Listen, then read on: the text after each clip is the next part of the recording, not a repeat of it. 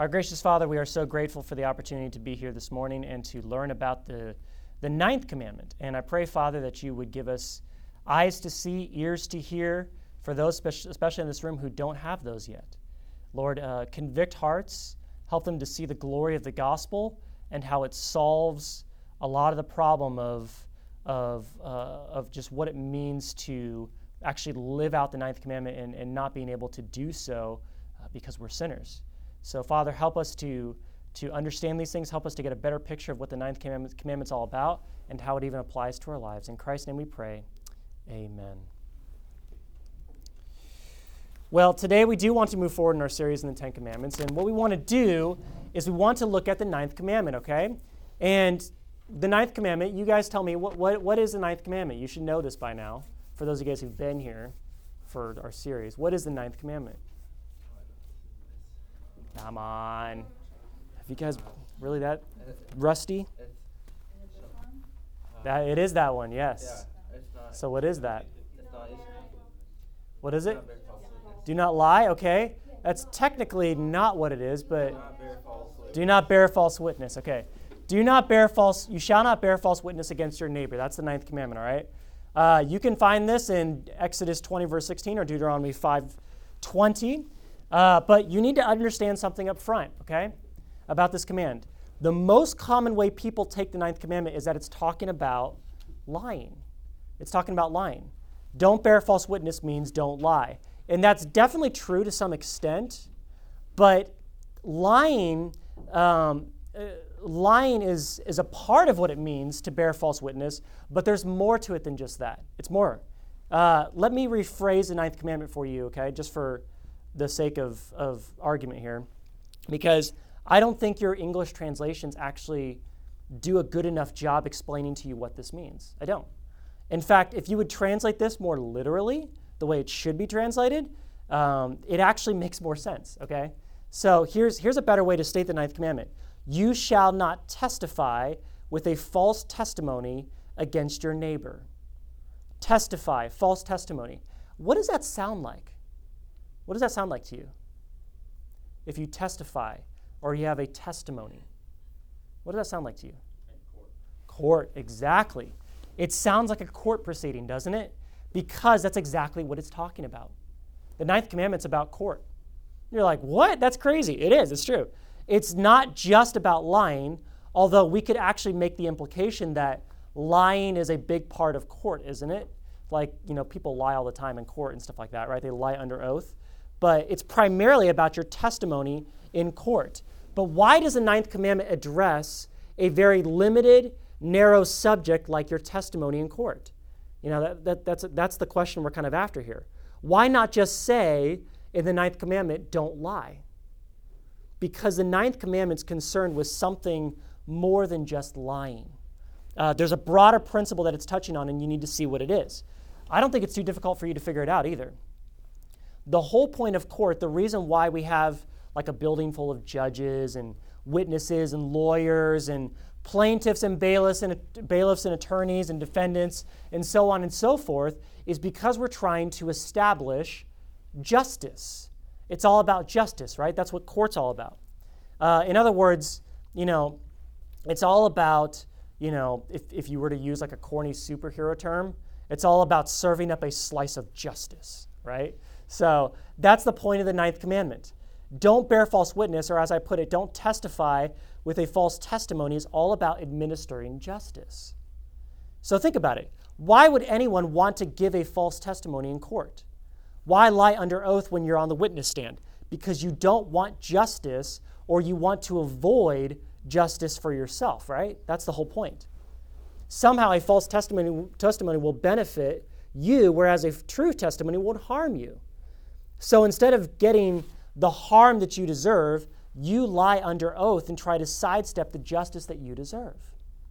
That's the ninth commandment. And here's the big problem with this, okay? Because you might be asking yourself, like, well, who cares? Like, so you kind of fib a little bit when you're in court or something like that. What's the big deal? Well, when you tip the scales of justice in your favor, so you lie to try to benefit yourself, what you're doing is you're not just benefiting yourself, you're actually hurting someone else. That's what you're doing. You're hurting the other person in court. His life just got a little bit worse. Your life just got a little bit better. The scales of justice go against the other person. Don't give false testimony against your neighbor. Those last three words are important because that shows you the heart of the ninth commandment.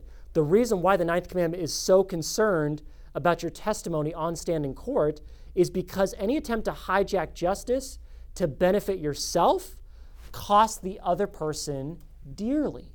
It costs them dearly. The ninth commandment's more than just about lying. It's saying any word or even committing any act that strips justice of its power so that you can get something good and that you don't deserve, and so someone else can get something bad that they don't deserve. That's the problem with the ninth commandment, okay? That's injustice. That's not justice, okay? So the ninth commandment then teaches us very simply, and here's the ninth commandment here for you, all right? Do not bear false witness. The ninth commandment teaches us that God cares about justice. God cares about justice. And God cares about justice because God cares about people. That's why this command is here. Injustice harms other people, and God doesn't like it. And we find examples of justice and people ignoring the ninth commandment all over the place in the Bible. It's all over the place. But I want to head to Deuteronomy chapter 24 and 25 this morning to show you a string of case laws that illustrate the nature of the ninth commandment, okay? And we're going to see four principles as we investigate four different stories, okay, in Deuteronomy 24 and 25. And with each Old Testament story, I'll also throw in there a New Testament example of this principle just for free. So you get kind of a 2-for-1 deal here, okay? So you get to see the Old Testament and the New Testament all in one. So as we look at each story here, watch for the ways that God cares about justice. Watch for the ways God cares about justice, okay? Turn over to Deuteronomy chapter 24 in your Bibles and look at verse 16. Here's where we see our first story. It's a law, but it gives us a hypothetical situation that could happen. So kind of put your thinking caps on and just imagine the scenario with me, okay? And the first principle we're going to learn here, and I'll just bring this up front for you, is this, that the ninth commandment protects the innocent. The ninth commandment protects the innocent, okay? So here's verse 16. Here's what it says. Fathers should not be put to death for their children, and children should not be put to death for their fathers, okay? And the idea here is that each one should be put to death for his own sin. Now, what's this story talking about? I don't think it's actually difficult to imagine. It's actually quite simple. A father shouldn't be punished for something that his son did or something like that. And on the flip side, his son shouldn't be punished for something that his father did, right? So say, for example, you're walking through the mall, all right?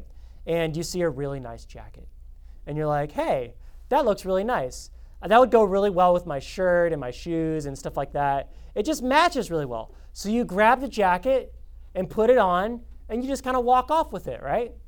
And you steal it. So, well, the mall's in-store cameras catch you doing that, and the cops show up at your front door the next day, and your dad opens the door, and the cops explain the situation to you, that you stole this jacket, and instead of arresting you, they arrest your dad.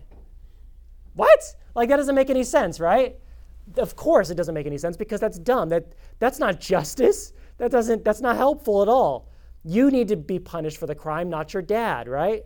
So I think that's simple enough to understand. And it works in reverse. A child shouldn't have to pay for the crimes of his father, okay?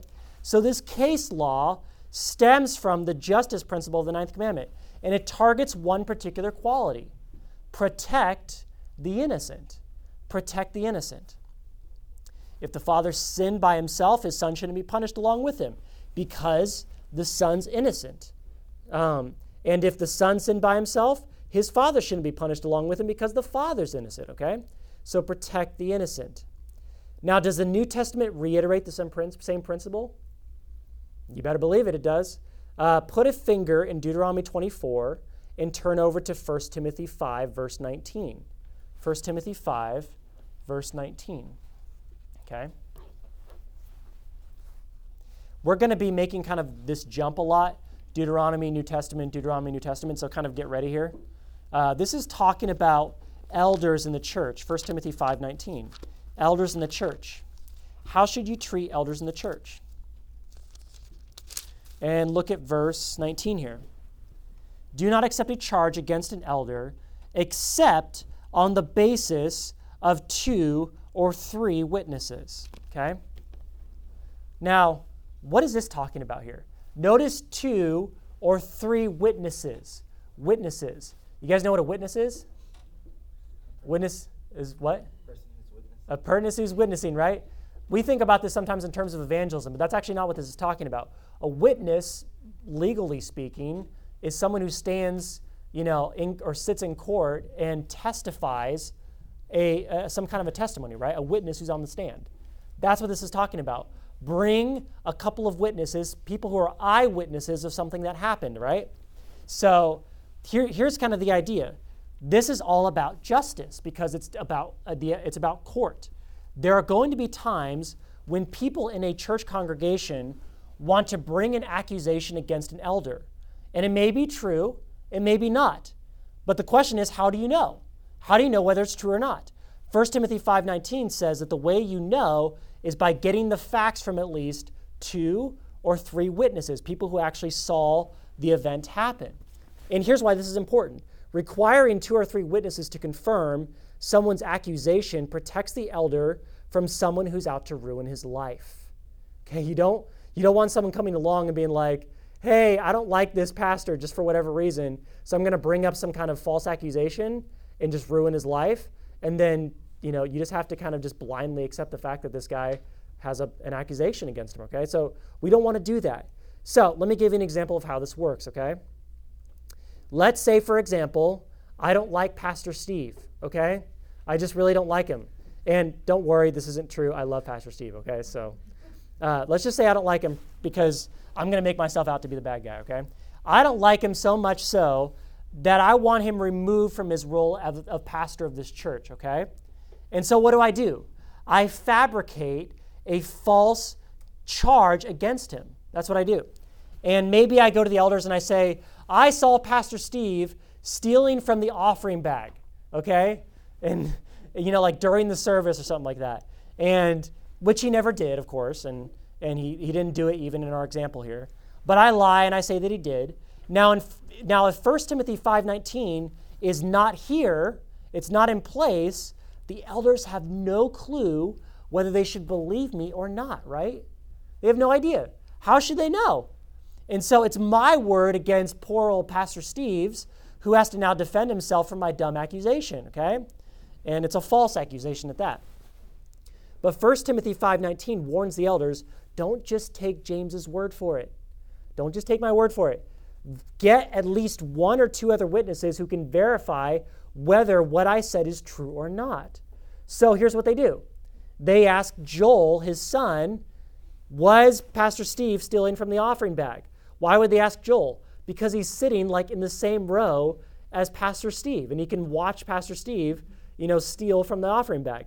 And Joel says, no, that's ridiculous. My dad's never done that. And then they ask Mrs. Schwartz too, who's sitting right next to Pastor Steve, and she says no. And they ask Mr. Zervis, who's sitting across the row, and he says no, okay? So you get like 3 witnesses that are saying no. So what does that make me? A liar. I'm a liar, and it's my problem. What am I trying to do? I'm trying to ruin Pastor Steve. I'm not protecting the innocent. I'm butchering the 9th commandment. I'm bearing false witness against my neighbor, okay? So 2 or 3 witnesses protect the innocent. So that's what the 9th commandment's all about.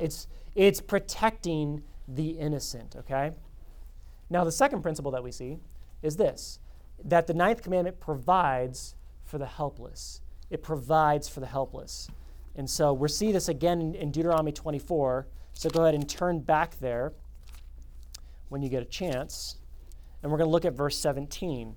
And actually, we're going to look at verses 17, 19, 20, and 21. 17, 19, 20, and 21. Okay? And I want you to keep an eye on 3 words. 3 words are going to show up several times in this text. Sojourner, fatherless, widow. Or I might say sojourner, orphan, widow, okay? Sojourner, orphan, widow. All 3 kinds of people in Israel are the most helpless people in society. They're the most helpless. They can't help themselves. They're poor. They don't have jobs. They have no one to support them. They're helpless, okay? That's what these people are. That's why Deuteronomy is bringing them to your attention, okay? The sojourner is someone who's passing through the land of Israel, and he's kind of staying for a short while. That's a sojourner. It's kind of like when you go on vacation for a while and you stay in a hotel, right? You staying in different places. It's not your home. You're staying away, stuff like that. Well, this person is actually not staying for like a week or 2. This person's staying for like several months or a year or longer. Okay, this person's like, they're basically outcasts from their own country, and they're trying to find solitude in Israel, and they're trying to find help, but they don't know anybody, right? Like when you go to like a different country, do you know anybody usually? Probably not. Like unless you have like family in that country. And so what do you have to do? You have to like get help from other people. And if you don't know the language, it's really hard, right? So these people are really at a disadvantage. They don't have a job. They don't have a way to support themselves. They don't know anybody. It's hard for them, okay? So they're helpless. The fatherless or an orphan is someone who's lost his parents. And obviously this person's helpless because he or she doesn't have parents to provide for them, okay? And the last one, the widow, is helpless because she doesn't have a husband to provide for her because he's either divorced her or he's died, okay? So keep all these in mind as we look at these couple of examples here, all right? These 3 or 4 examples. Verse 17, it says, "You shall not pervert justice due to the sojourner or the fatherless, or take a widow's garment in pledge." And now skip down to verse 18, okay? Skip down to verse 18. "When you reap your harvest in your field and forget a sheaf in the field, you shall not go back to get it. It shall be for the sojourner, the fatherless, and the widow, and that the Lord your God may bless you in all the work of your hands. When you beat your olive trees, you shall not go over them again. It shall be for the sojourner, the fatherless, and the widow. When you gather the grapes of your vineyard, you shall not strip it afterward. It shall be for the sojourner, the fatherless, and the widow." You see the sojourner, fatherless, and the widow show up over and over and over again? Those 4 little examples about the sojourner, the fatherless, and the widow, they all tell the same story. They all have to do with the sojourners, the orphans, and the widows. They're the outcasts of society and the ones who need the most help. They're helpless. And the idea here in all these stories is that you should help them because they're helpless. That's the idea. Verse 17 says, tells you what you shouldn't do. Don't take what's most precious to them as a pledge because that would cripple them. Like, for example, if you take the only piece of clothing that a widow has, she can't stay warm. So don't do that. That's horrible. But here's what you should do instead. In the next 3 examples, you should let all these individuals mooch off of your food. That's kind of the idea. Let them go through the field and take a sheaf that you own and start harvesting grain for themselves. Let them pick olives off the ground that were shaken down from the trees. Let them pick the leftover grapes off of the vine. Why? Because you want to be helpful to those who are helpless. That's the idea. What is this all about here? This is all about justice. Justice is not just protecting the innocent, it's also providing for the helpless. That's true justice, biblically speaking. It's helping those who can't help themselves. So the 9th commandment provides for the helpless. So what about the New Testament? Does the New Testament give us an example of helping the helpless, providing for the helpless? Absolutely. Turn over to James chapter 1, verse 27. James chapter 1, 27. You might remember this from about a year or 2 ago when we went through the book of James and we looked at this particular passage. Not me specifically, but when Nate was here. James 1, 27 says that pure and undefiled religion before our God and Father is this, to visit orphans and widows in their distress. Visit orphans and widows in their distress. And so, visit orphans and widows in their distress, really the idea here is intervene for them. Help them. That's good. That's right. There's a place for that. Please do that. We need to provide for the helpless. If someone's in need, it's our responsibility to help that person as much as we are able to. That's the principle behind the 9th commandment in this particular situation, okay? Third. The 9th commandment practices what it preaches. The 9th commandment basically tells you to practice what you preach, all right? For our third story, we're going to turn again back to Deuteronomy, and we're going to look at chapter 25, all right? Deuteronomy 25. So we just finished chapter 24. Now we're going to look at 25. And just look at the first 3 verses here. It says, if there is a dispute between men and they come into court, and the judges decide between them, acquitting the innocent and condemning the guilty, then if the guilty man deserves to be beaten, the judge shall cause him to lie down and be beaten in his presence with a number of stripes in proportion to his offense. 40 stripes may be given to him, but not more, lest if one should go on to beat him with more stripes than these, your brother would be degraded in your sight. Now, I actually think this is probably the easiest story to understand. Here's the thing. If someone did something bad, punish them, okay? If they did something wrong, make sure they pay for it. That's the idea. It's simple. If you can't do the crime, if you can't do the time, don't do the crime, okay? But if you do the crime, you should do the time. That's justice. So what's the principle we learn? True justice practices what it preaches. Don't let people off the hook all willy-nilly and be like, well, he didn't mean to, or, well, he's just psychotic or something like that. Well, listen, it doesn't matter, okay? Nothing excuses sin. Matthew 5:19 says, for out of the heart comes evil thoughts, murder, adultery, sexual immorality, and get this, false witness. That's the 9th commandment, all right? There's no excuse for sin. None. It all comes from out of the sinful heart. Don't let it off the hook. Let justice be served. If someone did something wrong that deserves punishment from the legal system, you should let them be punished. You don't hide that, okay?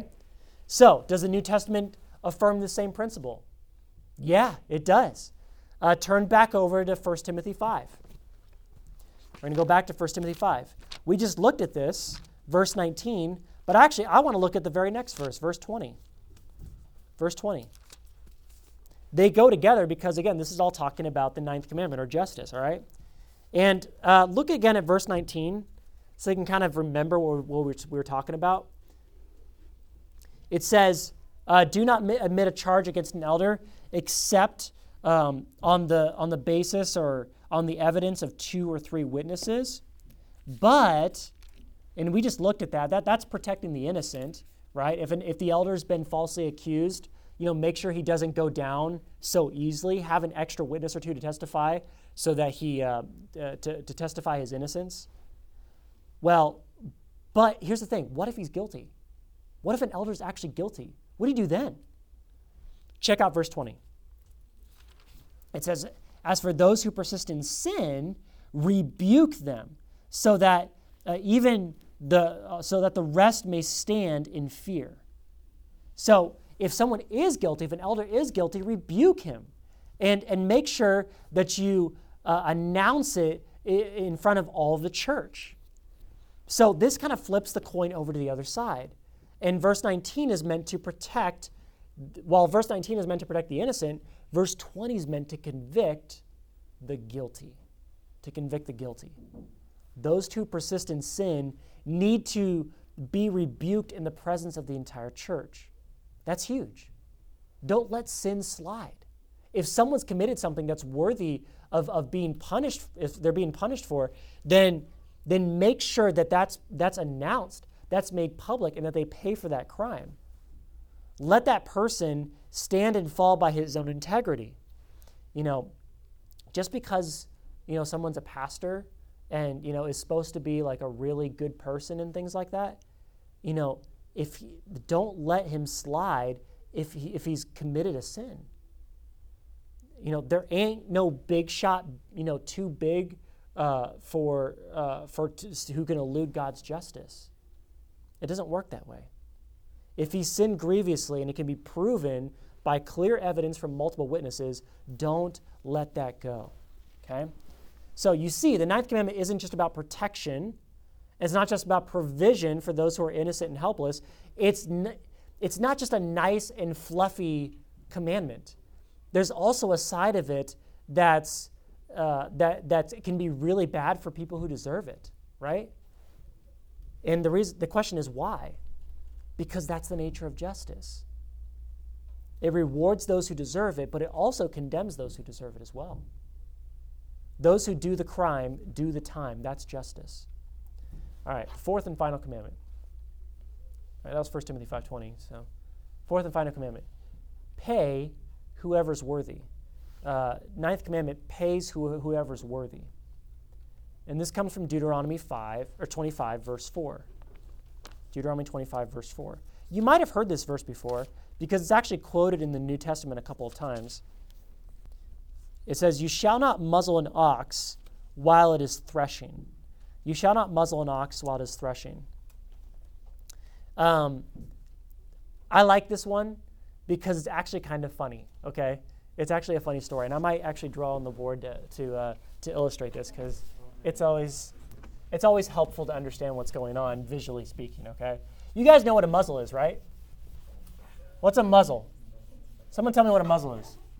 What's a muzzle? Yeah, like you see it on dogs mostly, right? Like when a dog's like really bad and stuff like that, they have a muzzle. So it's this text says you don't want to muzzle an ox, but here's what would happen. So you put like this big like muzzle on this ox, and he's sad because he's got this muzzle, right? Okay, so it says don't muzzle the ox while it's threshing. Okay, do you guys know what threshing is? Threshing is when, like back in those days, they would have animals stomp on like all the wheat and stuff like that to kind of pulverize it into a powdery grain. Basically turns it into grain so you can eat it and stuff like that, okay? That's what threshing is. So it's like, well, why would you muzzle an ox or not muzzle an ox while he's threshing? What's the point of that? Okay, so that's kind of the question we're trying to answer here, all right? Well, here's the thing. Sometimes people in ancient times would put the muzzles over their oxen while they worked, and here's why they would do that. Let's say this is Big Bessie here, okay? This is Big Bessie, all right? All right? And Bessie's job is to trample all that wheat into grain, all right? And that's her job as an ox. However, what happens when a big cow is standing over a pile of grain? It's going to eat it, right? That's what she's going to do. Big Bessie's going to eat all that grain, all right? And so what people would do is like, well, we don't want to like lose a bunch of grain because the cow's just munching away, the entire day. So we put a muzzle on her to make sure she doesn't do that. Well, Deuteronomy 25:4 says, don't put a muzzle on the ox.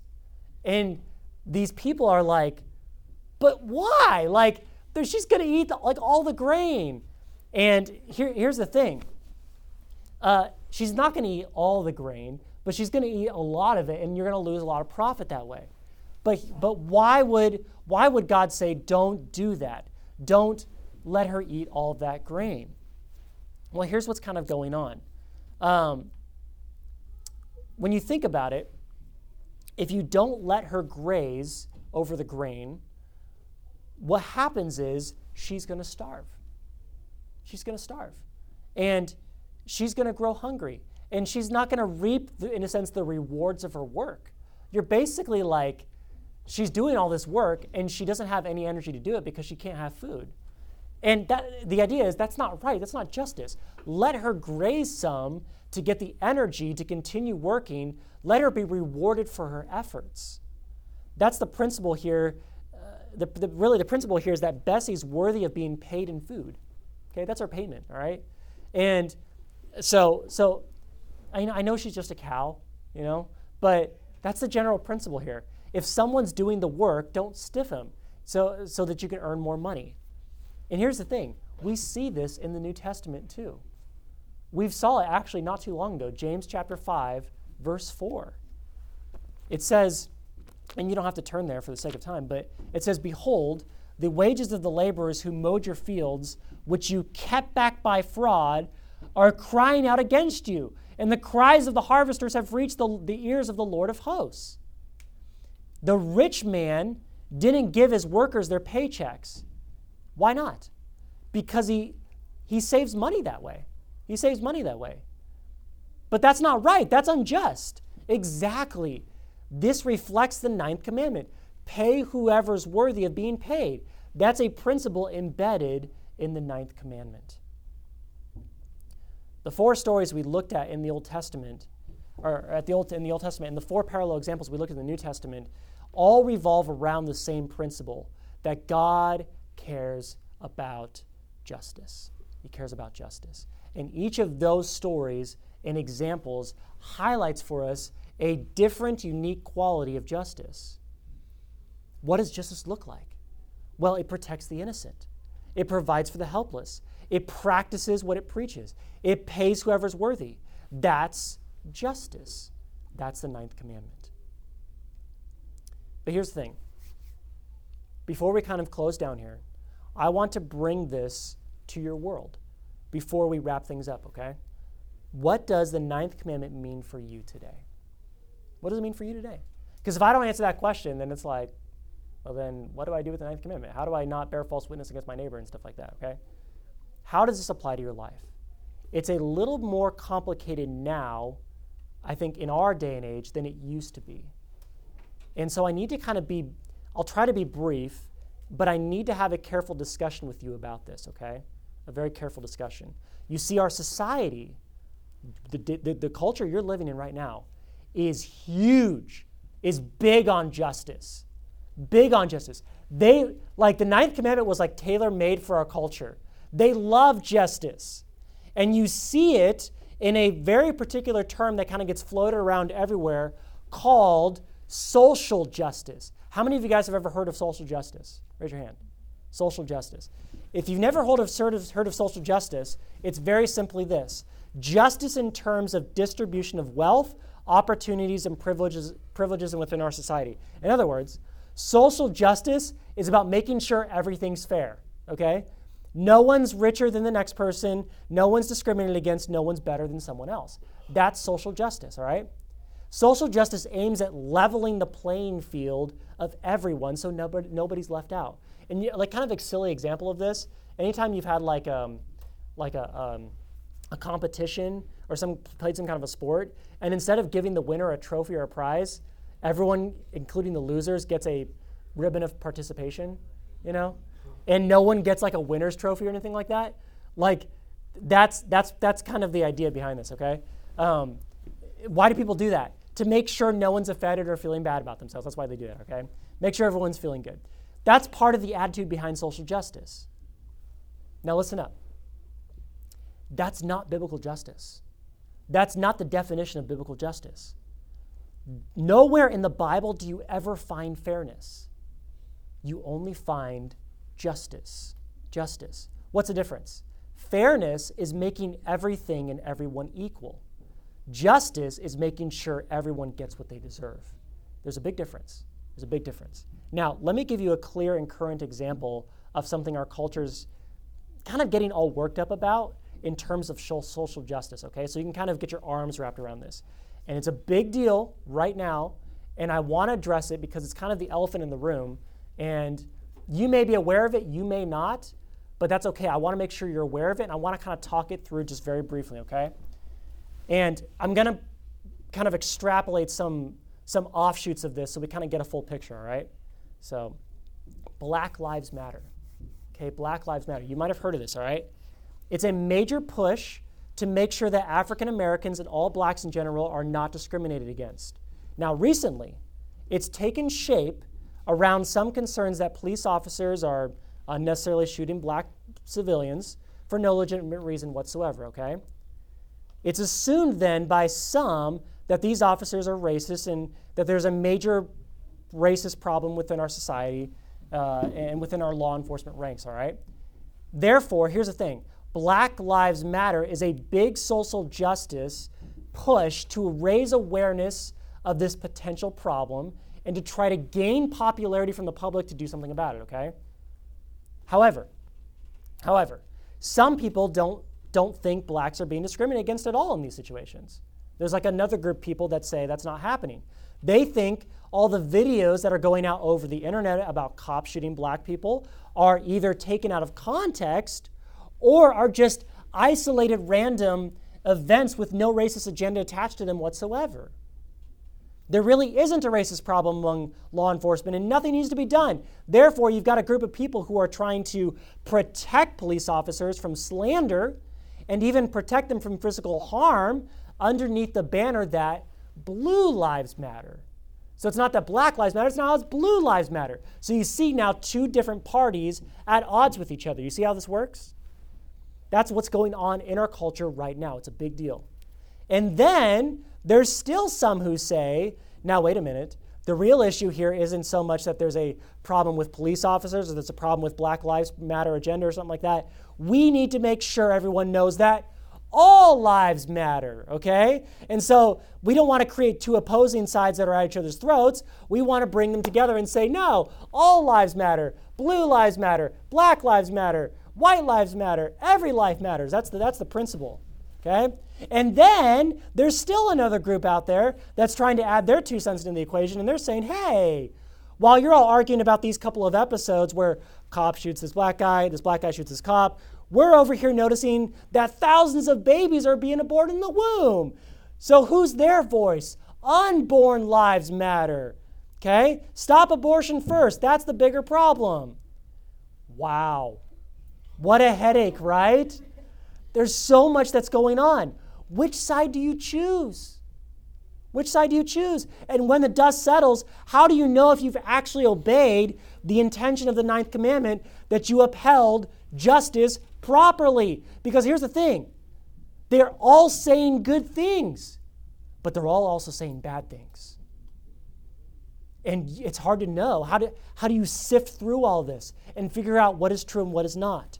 Let me very quickly give you a couple of pointers to help you sift through all the noise and come to a solid biblical conclusion here, okay? How do you think through this biblically? It's a big issue right now, okay? So I want to address this. 1, listen. Listen. The reason why this issue is so confusing is because all sides are actually not communicating with each other. That's why it's such a big issue. Because no one's actually communicating. What they're doing is they're not listening to each other. They're not actually answering each other's concerns. And so what happens is it's like two ships passing in the night. One person says this, one person says this, but they're not actually talking about the same thing. They're talking about two different things. So here's an example of what this looks like. Black Lives Matter says, hey, black lives are important, stop the discrimination. But All Lives Matter says, you're actually being racist because you're focusing too much on black people. And there's really no one's being discriminated against, so you're actually pushing them up as this like a really good people, and you're discriminating against other people. Well, here's the thing. Is Black Lives Matter actually saying that blacks are better than everyone else? Some people, no. Many of these people would agree with All Lives Matter, that all lives matter. They just think that some lives are being discriminated against. That's all it is. So what happens is people are putting words in other people's mouths when they're not actually saying those things. Listen to people. Hear them out. Don't just assume you know what they're talking about. Get the facts. Ask them questions. Don't just kind of fire off on someone just because they don't agree with you. Listen to them. Okay, listen to all sides of the argument. We're a society that doesn't listen. You guys don't listen. I don't listen. We don't. We're a culture that naturally does not consider all sides of an issue before we come to a reasonable, unbiased conclusion. Why? Because we're sinful. We love to just trumpet our own agenda and make sure we proclaim that what we say is right, whether it's true or not. That's just what we like to do. But we need to listen. We need to listen. Even if the other person's wrong, listen, okay? 2, learn. Learn. One of the greatest mistakes people make when they're engaging in these issues is that they forget they weren't there. They weren't there. I think it's hilarious how people blast all this stuff on social media, and it's like, guys, you weren't there. You have no idea what happened. And even though there's a video that kind of records it, you don't know the context. You have no idea what happened when that cop shot that man. You have no idea what happened when those protesters got out of line. You have no idea what happened because, face it, you weren't there. You weren't there. But people spout opinions all the time about these issues, and they have no clue what they're about. No clue. If you want to be able to contribute a good opinion on such a sensitive subject like Black Lives Matter or Blue Lives Matters or whatever, do your homework first. Do your homework. Investigate the issues. Learn what happened from primary sources, people who were actually there, who actually saw it and could get the full context. Learn. Don't just assume that you know what happened because your cousin posted this article or this video on Facebook or whatever, or Instagram or something. Okay? Third, talk. Talk. And here's what I mean by that. Actually have voice-to-voice, face-to-face conversations about this stuff. Social media's not a good place to have these conversations. It's not. I never, almost never like to have a conversation or share an article or video about these types of issues because here's the thing. I've never seen one single person change their mind over these issues on Twitter, Facebook, or Instagram. Never. Never. Never seen someone change their mind. You can't do it because you're too distant. It doesn't work that way. Here's a few reasons why social media is not a good place to do this. It's so easy to misunderstand someone. So easy. You can totally misunderstand what people are saying all the time on social media because you're not face-to-face. You can't get their facial reactions and read them. And also, second, it's hard to control your emotions. I know we have emojis in our phones and stuff like that, and we can express emotion. But here's the thing. You could totally misunderstand those too. It works in dating this way, or when someone likes someone sends you a smiley emoji. Oh, does that person like me? No, he's probably just sending you a smiley face or something like that, right? Or he's writing in all caps. He's angry at me. No, he just likes to write in all caps. I don't know. We totally misunderstand stuff. Don't do this stuff online. It's too sensitive material. Talk in person, okay? But fourth, and this is most important, evangelize. Evangelize. Because here's the thing. The biggest problem with social justice today is that it's trying to solve a justice problem for all the wrong reasons. That's the biggest problem. People think, they're all trying to get justice just for someone, and that's it. And there's nothing wrong with trying to get justice for someone who needs it. That's fine. But it's missing the most important component. What's that? The gospel. It's missing the gospel. Here's the thing. I skipped over 2 verses in Deuteronomy chapter 24 on purpose because here's what those verses say. You shall remember that you were a slave in Egypt and that the Lord your God redeemed you from there. Therefore, I command you to do this. In other words, why should you uphold justice? Because God, first and foremost, upheld justice for your sake.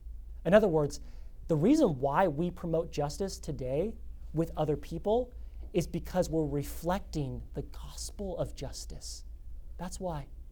If that's not your agenda when you're promoting justice, then get out of the justice business because you have no business being there as a Christian. And just go and absorb yourself in the world and all their justice principles. But that's so shallow. It's so much more than that. We promote the gospel. That's the reason why we seek justice, because we're trying to promote the gospel of Jesus Christ. We're trying to evangelize people that there's a greater need than just that people's lives are being hurt by other people. We're promoting the fact that our life is in danger of hell, and we need God's justice. Remember Romans chapter 5, verse 6? We've been talking about this verse a lot. For although we were helpless, at the right time Christ died for the ungodly. For with difficulty someone would die for a righteous person, for someone might even dare to die for a good person. But, verse 8, God demonstrated his own love for us in that although we were still sinners, Christ died for us. That's true justice. We want to promote that. We want to evangelize that. That's why we uphold justice. So, with all that in mind, where does that leave us? How do you put this into practice? Okay? Should I help others? Should I help the helpless, the innocent? Should I stand up for abortion? Should I stand up against discrimination? What should I do? Here's what I would encourage you to do, particularly at your young age. You want to seek justice? You want to be someone who lives lives out the ninth commandment? Look for opportunities to shine justice in the church. Look to shine justice in the church. Why? Because the church is the place where you get to visibly shine a different story about justice. If you get caught up in all the agendas that are out there, what's going to happen? You're going to get wrapped up in their agenda of why they're seeking for justice. Get wrapped up in God's agenda for justice. Where can you do that? Where's the best place to do that? Here. Start here. Start with the church. Start looking to help people in this church. Why? Because that's an easy way to display the gospel, that I'm here to love my brothers and sisters in Christ. Here's what John chapter 13, verse 35 says. I think this is really, really cool, really, really important. This talks exactly about justice in terms of evangelism. He says in verse 34, "A new commandment I give to you, that you love one another just as I have loved you, so that you might also love one another." Love one another. Seek to help other people. Seek for justice in that sense.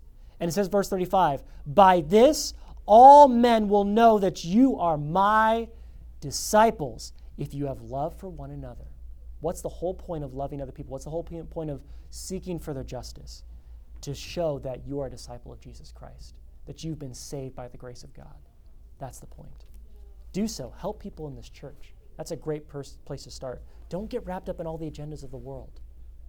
Don't, because it has no biblical foundation. Seek the gospel and let that promote the justice to help other people that you need, okay?